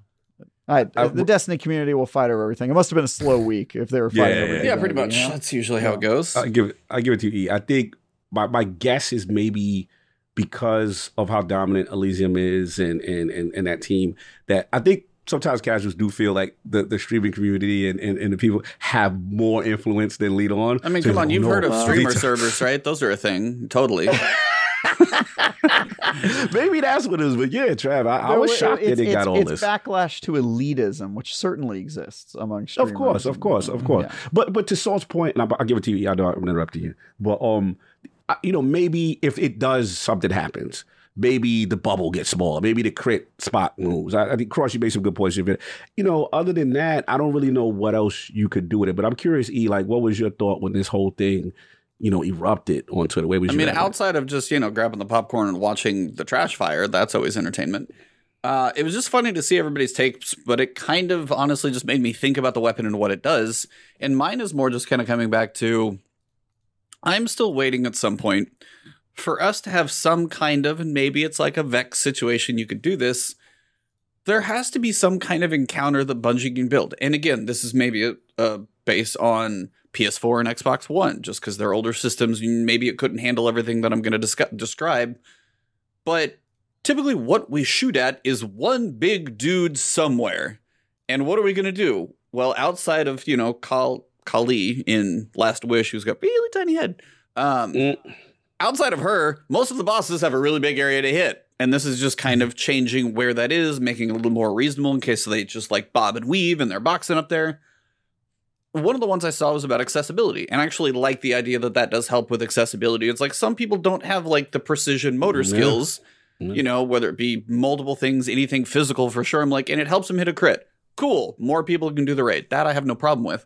My idea would be sometime at some point, can we ever get a boss that's made up of a bunch of small things? And it doesn't have to be Siva, but it's a bunch of small things. And then you go to do damage phase. And what is damage phase? A lot of those pieces, like the main part could be immune, but a lot of the pieces split off. And now you have like 6 people around like an arena and they're working on picking off a bunch of little things where Divinity doesn't do you a damn bit of good anyway. Like I would like to see some type of boss design where Divinity doesn't have big dude to stare at you shooting stuff all the time. Find a way to, a different mechanic space, multiple enemies, like a large quantity of targets that you have to shoot to do damage. And that's kind of one of the ways that I would like to see them, circumvent that in a way. Just because we have had the War Priests and we've had, now we had, I can't even remember the thing.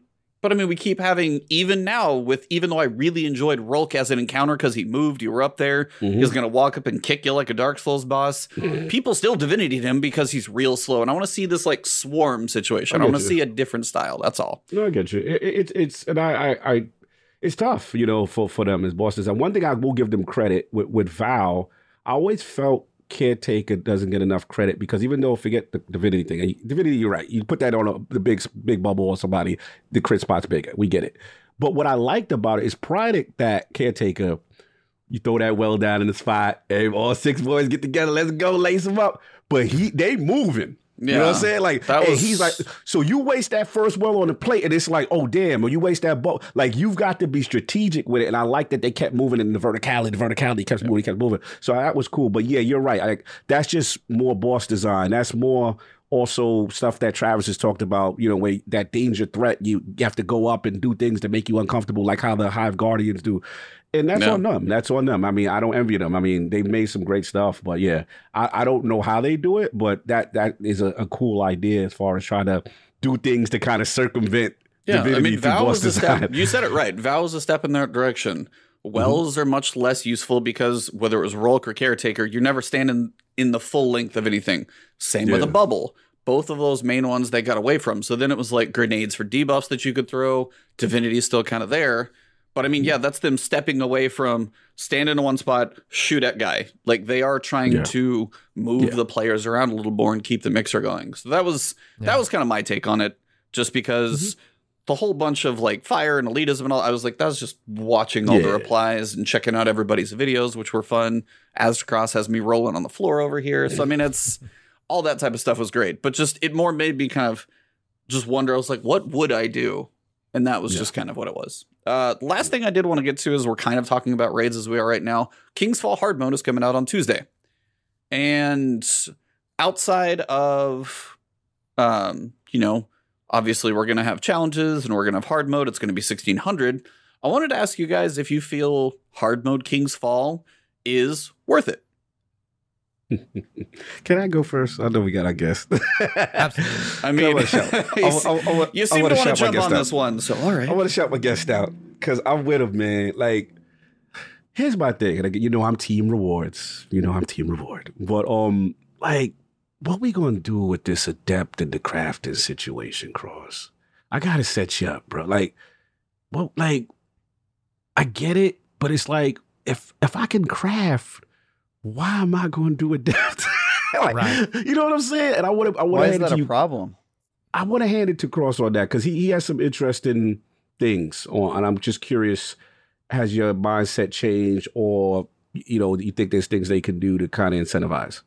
Well, yeah, there's really no. It's kind of like Val. There's really no desire for the adept versions. You don't want Insidious adept when you can get enhanced perks Insidious, right? And that's with all the raid weapons. Someone brought up, what if adepts just dropped with enhanced perks already on them? That seems, you're still subject to RNG on that one. But you're completely bypassing the whole crafting portion, which is the whole reason behind it. I think something that could give value to adept weapons, even outside of them being adept, which I know I actually wonder how Bungie's going to deal with this with all of our other weapons. But maybe adepts could have a second trait unlocked, so you can have 2 traits there instead of just one. Now, I think that should be the case for all crafted weapons. But if you want it, you want to just give some benefits to adepts, make them craftable, and because you would have to do master mode so many times. It's already rare to get the weapon patterns anyways for the base raid. To go through that for master mode, and there needs to be some more upside there. Great. Trav, you had a counter? Yeah, my personal opinion on this is I don't think that it's broken. I think it's working as intended, and I think it's kind of beautiful the way that they've set it up in a way. And let me explain that, because I think weapon crafting is for people who, like me, or consider themselves pretty hardcore, but absolutely refuse to participate in the grind for a god roll weapon. Like, to me, it's just not worth the squeeze. And that's because I've got other games to play, and I don't take pleasure in redoing the same activities over and over and over again. And some people really like that. Some people like to just grind out that 1% extra of DPS and efficiency. Teddy is one of them, and we don't see eye to eye on that issue. Like, I'm like, yo, I got life to live up in here. I'm not trying to do the same strike 18 times. And he's like, what's life? And that's fine. Those are just different lives. Shout to Teddy. Teddy getting crapped on today. Teddy Sorry, been getting that work this episode. Sorry, man. I've been hanging out with him, so he's my buddy. But the thing is, crafted weapons are kind of a middle ground, right? Because they're hard to get. Like right now, getting the raid weapons, I got to do the raid multiple times, and I can get maybe 95% of the way to having my god roll weapon with a crafted weapon. But if you really want that extra 5%, you got to grind your ass off. And I think that is good for the people who are looking for more excuses and reasons to play Destiny and who just want to live in the world. They can get that extra 5%, but they can do so without making the other players like myself feel like we just have no chance to compete, because it's not that much more of an advantage. I could still beat you in trials if you have the adept version. You're just going to have an advantage over me. And I think that is sort of perfect, because you want to give people reasons to play, but you want to do so without them leaving the hardcore but not grind-friendly players in the dust. And so I kind of like the way that they've set it up. Adept can be slightly better. Where they maybe don't get it wrong is when the adept versions feel like they maybe aren't as good as crafting, which they sometimes do. And that is sort of a problem. But that's not always the case, especially the last 2 seasons. I would say the Witch Queen release season, I felt like the adept weapons were better than the crafted ones. So I think they've done a pretty good job in many cases. But if they can just make the adept weapons a little bit better, I think that's the best case scenario. I don't agree with the notion that adept weapons should be like fantastically better, because unless it's locked behind the lighthouse, I ain't doing it. I'm just not gonna. I'm not your guy. I'm not doing Gambit. I'm not doing Grandmaster Strikes. I'm sorry. I find that stuff boring. Yeah. Okay, so interesting. You haven't said. Hey, if you want to leave me in the dust and make the adept weapons great, fine. I still won't do it. But I feel like I just feel like they would be doing a disservice to most of their players. So E. I am not in agreement with Travis on this one, but that's not really a big surprise. No, because when you're saying like for 5%, I don't think it's 5% better. I think honestly, when you take a enhanced crafted weapon versus the god roll, which theoretically could take much longer to get, maybe you get lucky, maybe you don't. Maybe you get them at the exact same time. One has an adept mod, one has enhanced perks on it. And then the adept mod, you're talking about on an average over the course of an entire DPS phase. I mean, it's probably like 0.5. It doesn't feel like it's much, like 1%, 0.5%. And then if you like have to itch your eye in the middle of a DPS phase, it's like neutralized. So like it's the point to where you have enhanced perks that get double benefit. I like what Cross said, actually. If you have more perks unlocked, maybe a raid weapon. If you go through all of the hell of master mode, and you've got, for one, having a chance for enhanced perks, I think would help. But 2, have 2, or maybe 3 might be a bit much. Could be crazy. But have a lot of perks to drop on the weapon so people have less of a grind in master. But also on the other side, half of the drops you're going to get in master are these pieces of armor that are very stat focused for the week. Well, if I'm a Titan and it's going to be mobility week, I have absolutely zero incentive if I get unlucky. If I get armor, and that's all I get for the week, and it's all mobility, my week just got crapped on, and it doesn't do me any good, and we don't get double drops from master if it works the way I think Vogue or these other ones did. If you go do master, you don't get the normal drops. Is that correct, or is that not?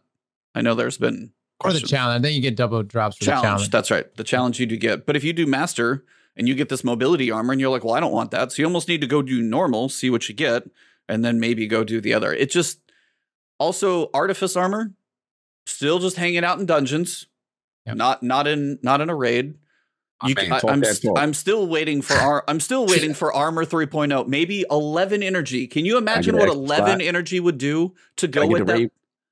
Can I get the raid perk for free? Can I get the raid perk for free? Yeah, can the raid perks be 0? Like, just any of those little tweaks to make the armor worth it for me, those are all the little things that would set it apart and be like, hey, if I go get 11 energy, 1 is typically not going to make a difference. Most of the crazy mods are 6 and 7, so you're still not going to hit 13 for the crazy, 5th column mods. Just a little bit. Yeah, Artifice Armor was honestly like, hey, and then a big just wind out of my sails. I could care less about Artifice Armor because most of the time you're just stretching that same tin thinner. So that's kind of, for me, I mean, I got lucky enough to actually have a group that I've run with both in Val and a little bit consistently here in Kingsfall, and I've been lucky enough to raid a bit consistently, and it's like, hey, I'm working on crafted weapons, get some decent armor. But yeah, Master, our group's decent, but I was like, it's not going to be probably worth it. And that's just unfortunate. So that's kind of where I'm at. They're in agreement with in Travis' defense. Bungie's in agreement with him. They are leaving it as is. So I know. I'm fully aware. Their mindset is it has a line. Hey, what incentive would they have to change it? Because all the diehards are grinding for it, even though they complain about it. They're grinding for the adept weapons, and the people who don't grind for it don't feel bad about missing out on it. So that's like, isn't that a win-win for them? Why would they change it? I'm curious. Yeah, I'm curious if they ever talk about it. You guys can keep complaining, but until you stop grinding for it, I have not touched Master. I've never touched it. Yeah, I don't touch Master raids. Once just for the stream, but I never played. I just went back to normal. Yep. And the difference is like Palindrome, and those like Nightfall related weapons and trial weapons. I will grind for those adepts, but that's because there's not a counter version of them that's better. Right. That's the difference, yeah. I mean, the bow coming up for trials, by the way, if there's a backpack space to anybody out there, the Whistler's Whim, that bow, I really, really want it. I love bows just for PvE alone. It's got alacrity. It's going to have Vice Stinger. It's loaded with perks on it. I want that bow so bad. Yeah. But you can't get that anywhere else. You can't go get it in a raid. You can't get a craftable in an adept version. You just get the roll. And that's why when you have a craftable that can get like 99% of the way there, Master does not feel worth that juice is not worth the squeeze, in my opinion. And I think, Dado's on vacation right now. Master Raid comes out next week. He's like, I don't care. And he's one of the big ones who raids. Will Saltagreppo probably do it? Sure, because he'll probably go do it fast. But I would be, if they do it, it's probably very begrudgingly that they do it. And granted, you could say that about a lot of things in Destiny, depending on what you're talking about. But I don't think there's... Welcome to the life of a PvP player. That's all I got to say. That's fine. I'm just saying as well, I don't think this is I just have a different opinion than they do, and apparently that's just not going to change. But I just don't think the grind and good on you, Bungie. I don't think the juice is worth the squeeze. Stop influencing the damn dance traps. Buddha, real quick, asked a question for you, E, because you're an armor guy. He said, talk about why, with the weapon crafting, why you can't get armor crafting the same way. Would you like armor crafting, E? Your armor 3.0 guy. Would armor crafting involve like crafting your stats? See, I wonder, I've always said I want armor 3.0 because typically once you have like, you could probably have 8 sets of armor in theory, like arc, solar, void, stasis, maybe a PvE set and a PvP set. If you want to go into certain builds, you can go crazy with it. But most of the time, that'll get you covered, especially if you get some high rolls. Somebody grinds out enough, even a crazy hardcore grinder. Like, I mean, God knows how many hours some of us have. You put that many hours in, you really get, there's not much else you need out of a set of armor because at that point, they all cap at 10 energy. You're still going to move mods around. They gave us modding, which is fine. But until they give more energy, more slots, honestly, if they would get rid of the Arc Solar Void stuff so you could just use all the mods, that'd be more fun. But crafting would be, that would have to be like crafting your own stats at that point, which they kind of teased at. Yeah, yes. Crafting into the stats. They kind of did that with, what was it? The recent Solstice? Is that? I mean, that was the closest because I got, as a Titan, I went Resilience, Recov. Like, Resilience was high. So I got like 20, and then I got my Recov. And then if I could get a split, depending on where I wanted it, I could almost build what I wanted there. That's the closest we've got to it. But, I mean, that's, I think, all I would do. For me, what would you guys, would you guys change? Is armor, is it just kind of there? Are you guys good? Do you like armor? Are you bored with it? Am I the only one who feels this way? I'm just curious. I'll ask Cross. I think that's definitely the next evolution they're going to have to go. Because I feel like something has to be paired with like these big annual expansions, right? And so, the armor crafting thing is like, what do we do there? Do we crank it to 11, which would add a lot? Do we collapse elemental affinities? Which they've done multiple times. But armor's changed so much over the years, right? They've moved mods around. I mean, what was things like hands-on used to be on class item, and then they moved it up to helmets. You know what I mean?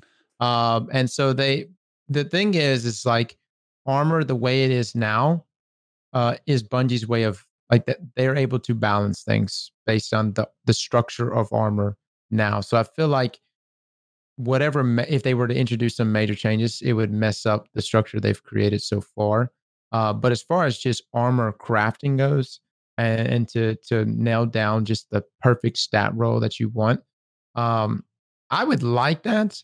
But then what happens when Guardian Games rolls back around and they're trying to get people to go, or Solstice, right? And they're trying to get people to go jump in those activities for those armor roll drops. You know what I mean?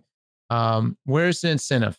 And so, not that armor is like a big incentive, but it was for me there. What was it? Was it Solstice where you could get the perfect stats? Damn near.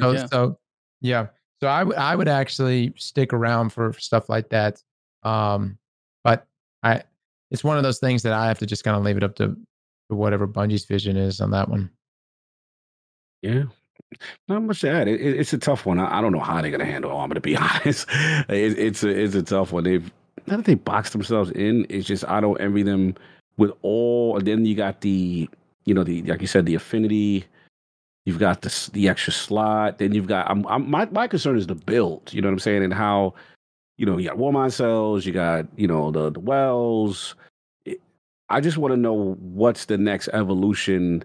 And now with the affinity, how do we tie it all in when you want to kind of advance? And the other thing for me, like I've always said, like I crutch on exotics a lot.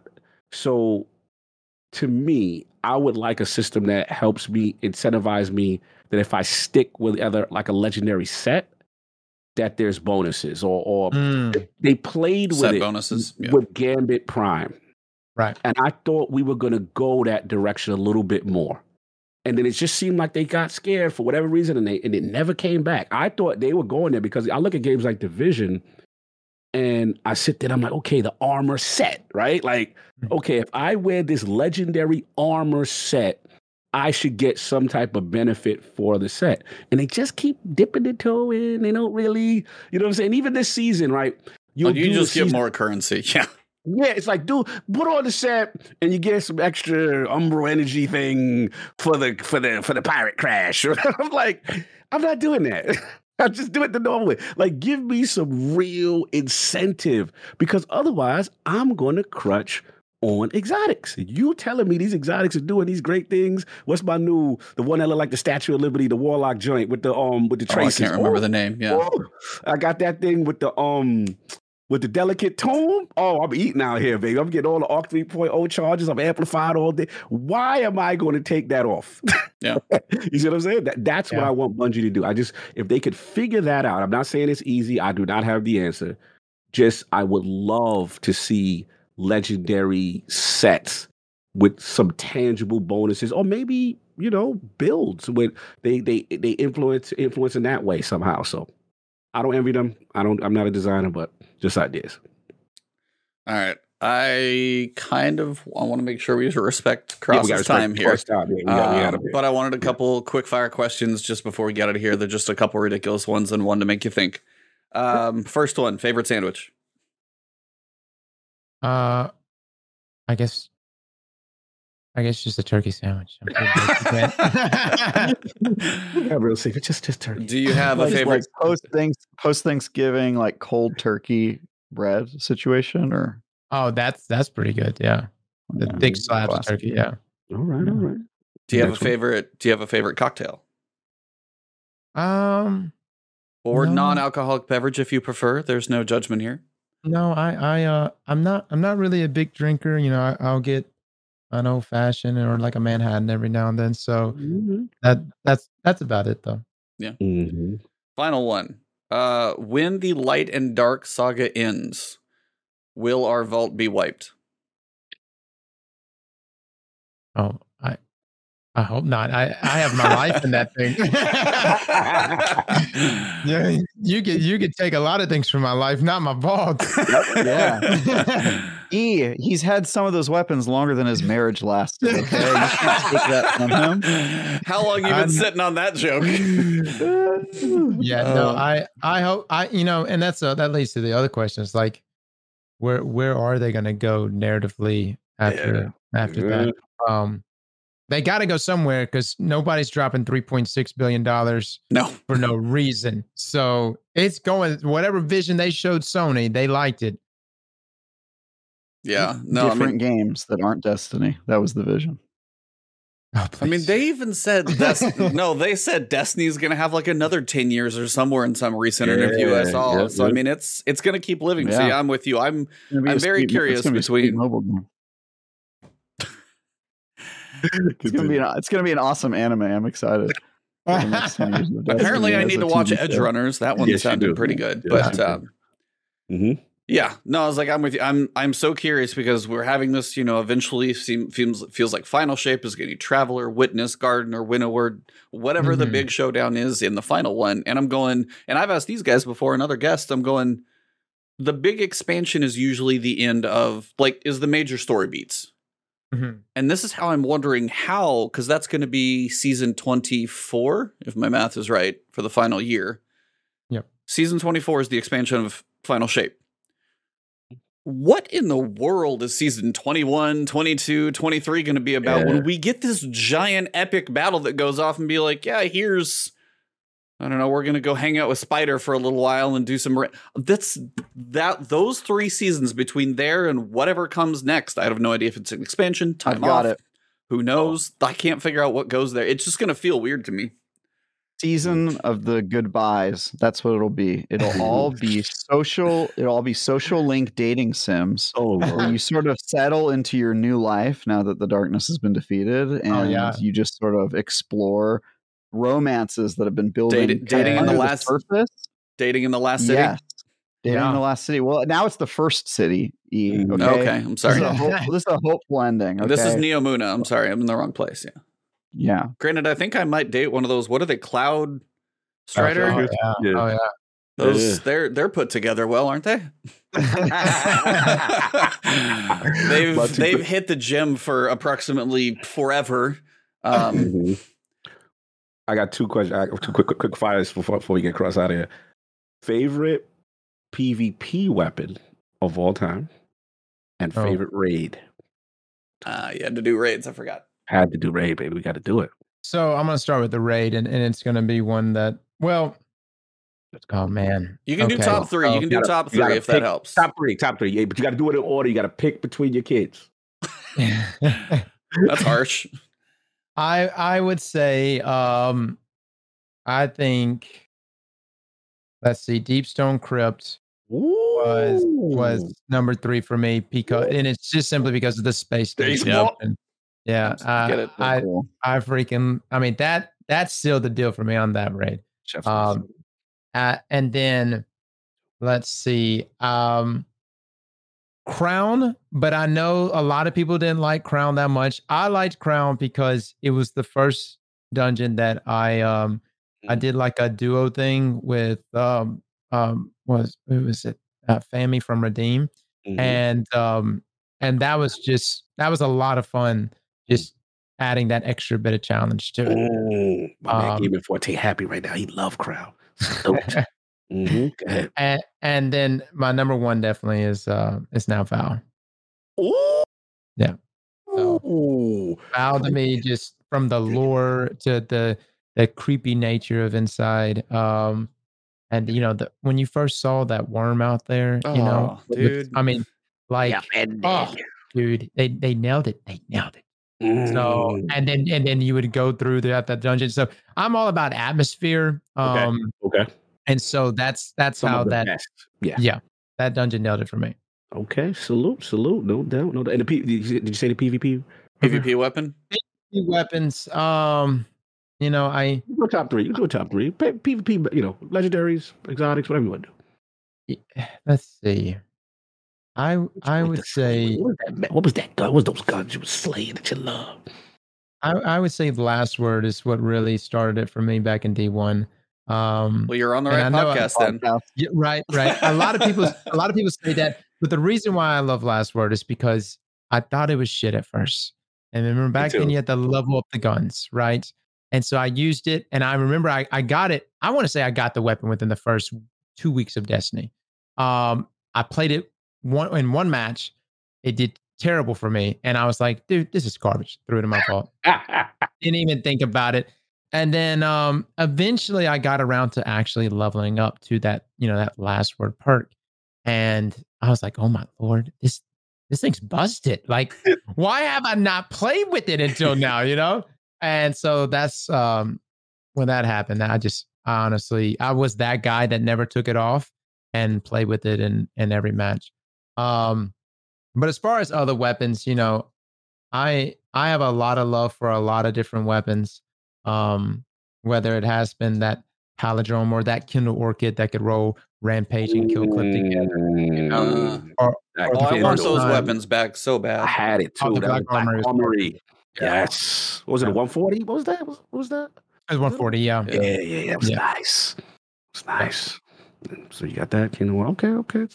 Cool. Any other quick fire ones?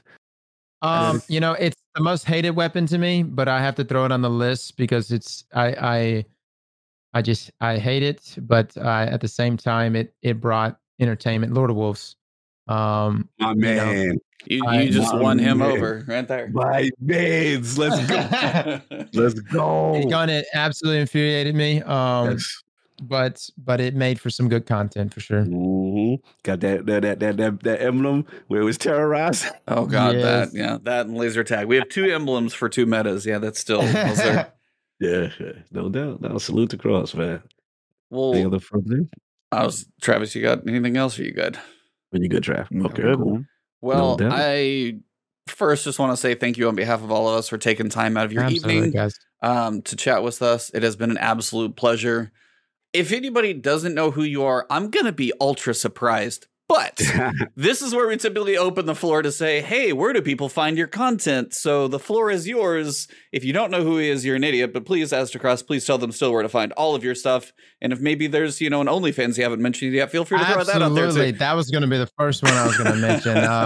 No, you can find me anywhere at Aztecross on all on all platforms, Twitter, Twitch, and YouTube, and we're even on, I think, Instagram and some TikTok and Grindr. Like that.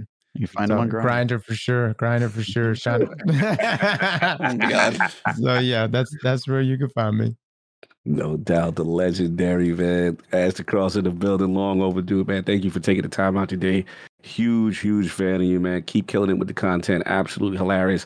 The only Titan I allow to slander Warlock.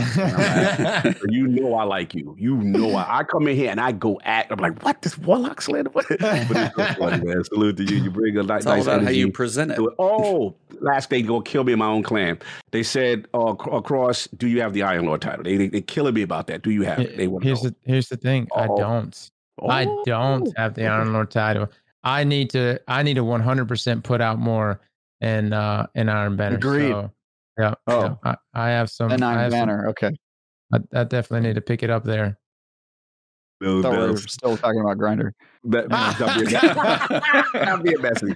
Anyway, yo, salute to you, brother. God, love the content, man. Absolute pleasure. Always welcome to come back. Keep doing what you do, man. Love the energy, and I love that you found your unique lane in the game, and people love you, man. People love you, man. So salute to the Cross.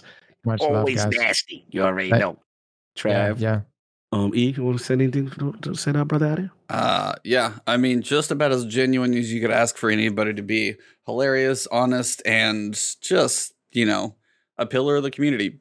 It's not the Destiny community without you at this point. So keep doing what you're doing and just ride that rocket ship as high as it goes at this point. So happy to share some time to chat with you. It's like GCX is a horrible time to meet anybody who's popular enough that everybody knows what they look like. Cause I'm like, hey, how you?